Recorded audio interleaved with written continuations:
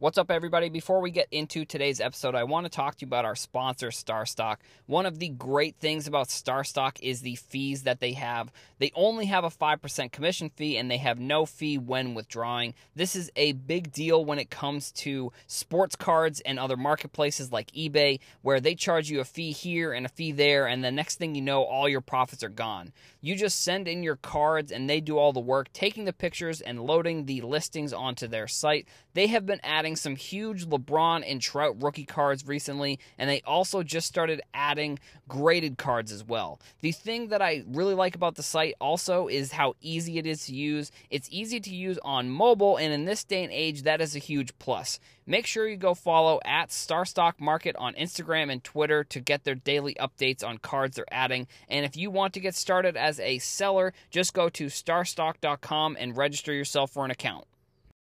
What's up, everybody? Welcome back to the Heroes for Sale podcast. My name is Adam. I am your host. So on today's episode, I'm going to be talking about Prizm, the brand in general. So like a few weeks ago, probably at the end of June, I put out a podcast talking about the new Panini blockchain Prizm cards. So at least from what I saw, it looks like what they were doing was there's 100 players. Each player has 3 different one-of-ones. I like the idea. I mean, I know people probably will look at it and say they don't like it because there's a weird thing that's been going on in the hobby recently. Well, not even really just recently, but in general. It feels like sometimes people in the hobby enjoy finding things they don't like more than enjoying the things that they like. And I know I just said like a bunch of times, but I go on Twitter and I see people complaining like almost every day about whatever. Like people complaining about anything. Like there's just every single day there's a new thing that people are complaining about. And I guess, I don't know, maybe I'm doing what I'm saying people are doing by complaining about it, but it just seems like weird to me that like we have the internet and we have social media, these amazingly powerful tools, and basically all we do is complain on it. Like we just complain about stuff. And the worst part is like, I think the worst part, at least my opinion, is that like the stuff that people complain about is what ends up going and getting a lot of likes and becomes like somehow people complaining is what I'll see on my timeline because someone that I follow liked it. I like and I dislike that feature of Twitter because it helps my tweets when people like my tweets, but then it doesn't help me or I don't like it when there's stuff that there's things I purposely don't follow. If I don't follow something, it's because most of the time it's because I don't want to follow that thing or the person or the entity or the concept or the idea. And if someone likes it and it comes on my timeline, it's like I didn't want to see this. Like if I wanted to see something like this, I would have followed it. So whatever. Either way. So the Prizm cards. I like the Prizm cards. So the first Zion Prizm, the 1-of-1, another logo man. They added the 1-of-1 gold Prizm logo man autograph too, which is pretty sweet. It's sold for just over $42,000. So the Zion card started at $250, and the other one started at $100. So I do wonder if, since this one didn't sell above $100, if they just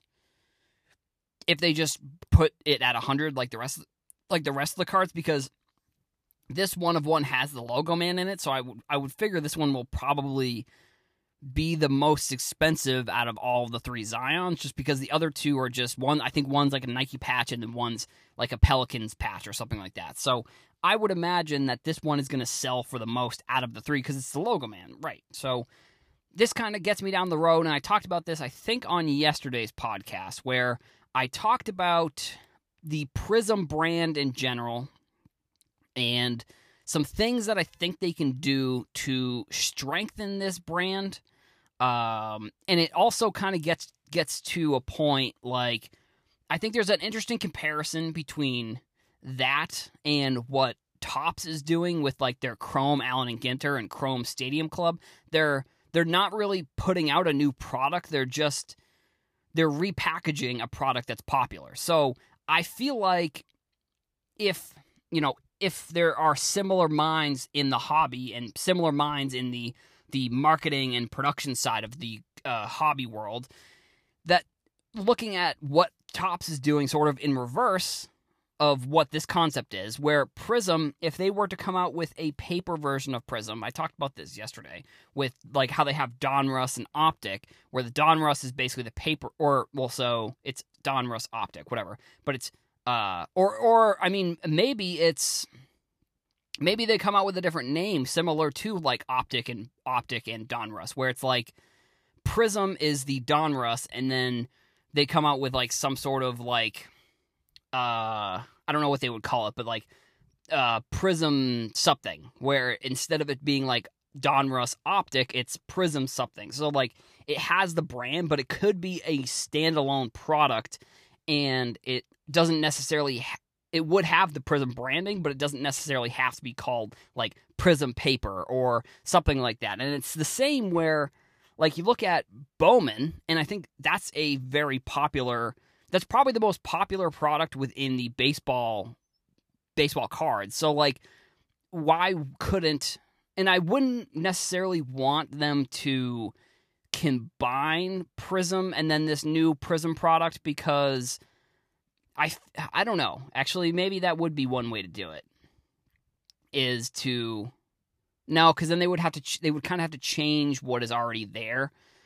So I think in my opinion, looking at Prism now, it's become like a much harder brand to buy for new collectors because of the pricing of it. Because somebody coming in my opinion, Prism is the go-to brand, but someone coming in is going to look at like if they want to buy like a Tatum or like a Luka or a Zion, they're like, and they want a PSA 10 or even on a PSA 10, if they just want like a raw card, they're spending like almost $100 for any of those players for one of their raw cards, where like, sure, the paper Prism product that I'm talking about, this new concept, obviously is not going to hold as much value as the regular Prism, but I think it would give collectors another option where they can still collect Prism, but they don't have to spend $100 on the card. They could spend, like, granted, I don't know exactly what the pricing would be. Like, if I had to guess, it would, like, if the Lukas are $150 right now, a paper Luka would probably be like maybe $50, I would say. But so for other players, I don't know. I think it.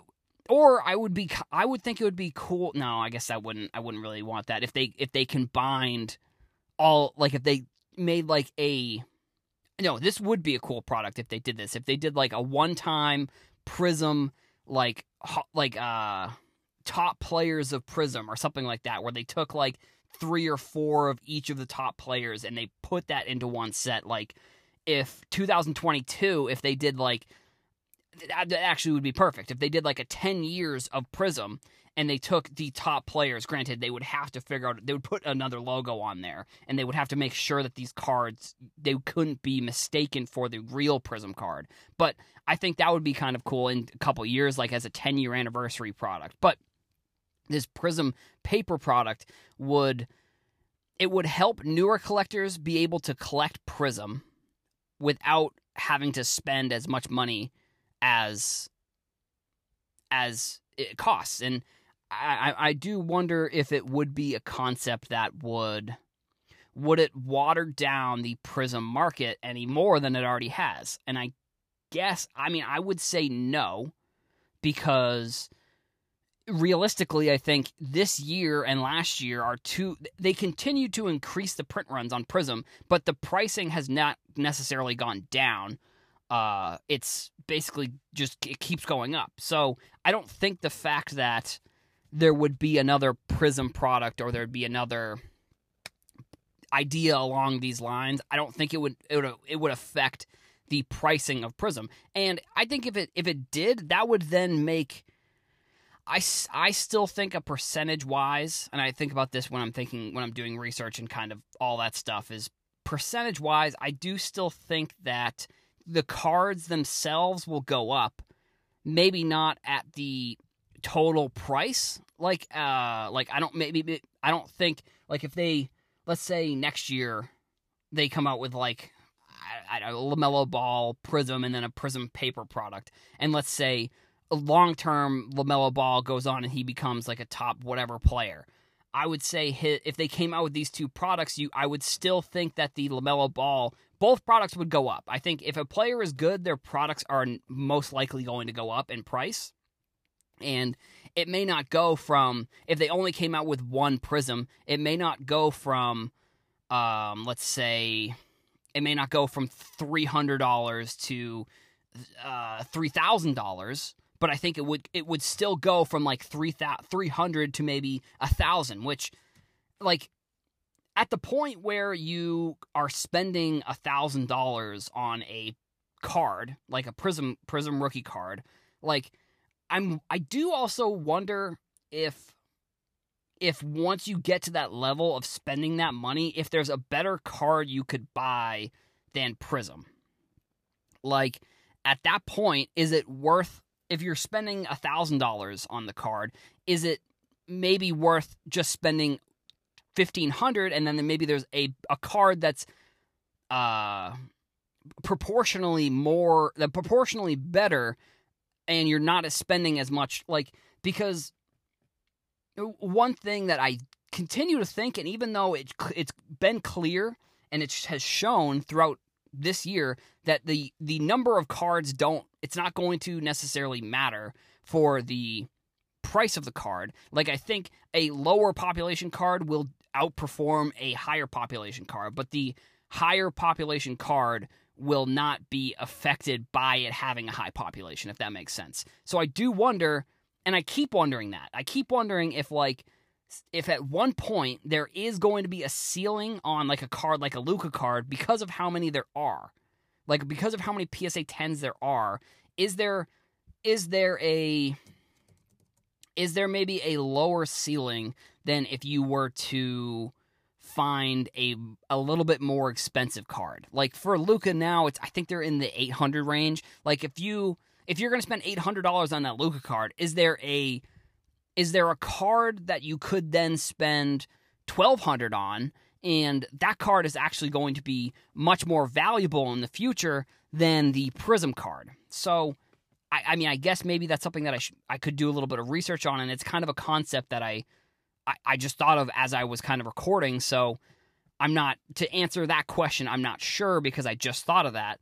But I do think, my gut is telling me that there is probably a product, and I guess it would be, because Prism, in my opinion, is like the top base product for rookie cards. But I wonder if you're spending that money on like an RPA, like even a lower level RPA, are there lower level Luka RPAs that are in the $1,200 range? Where, I mean, I don't know. That's sort of the thing that I need to do a little bit more research on. Like, and at what point does one of these players should you just start looking into that rather than looking into their Prism rookie card? Or is it always like, for base cards, it's always going to be Prism, but I'm just wondering, like, if you want to take that step up and you want to buy an RPA over a Prism rookie card, or just any base rookie card, at what point does it become more valuable? And I know they're like the silvers and like numbered cards, like those are examples of you're going to be spending a little bit more and maybe you're getting more of a rare card. And it honestly even could just be that concept. It could just be buying like a silver or a numbered card, and that's what you should be going with eventually when it gets to a point, like, because I don't know. I mean, but the only problem then that gets into the conversation, like, is a silver better than like a red Prism that's numbered? And I think the red Prism is going to be better if you're buying it for the same price. The red Prism is definitely going to be better. So, I mean, these are, I guess, I now that I've kind of talked these concepts out a little bit, I think I do want to do a little bit more research and look into these types of things, because I think I'm just wondering, at what point does Prism become way too high end for a base product? That's the one thing. It's like it's not National Treasures. It's not impeccable or flawless. It's not like product that really has, like, I don't know. I'm not sure the point that I was getting at there, but it shouldn't be a high end product because it's just a base product. But because of the prices, it's become higher end. That's kind of what I've been thinking about for the past few months or so, as these Prism cards have gone up. That's all I've got for today's episode. I want to thank everybody for listening. Thank you to our sponsor, StarStock. Go follow them at StarStock Market on Twitter and Instagram. Go follow me on Twitter, TikTok, Instagram, YouTube, all the places where you can find content, essentially. And if you want to leave a review on iTunes, that would be phenomenal as well. Thank you all for listening, and I will see you in the next episode.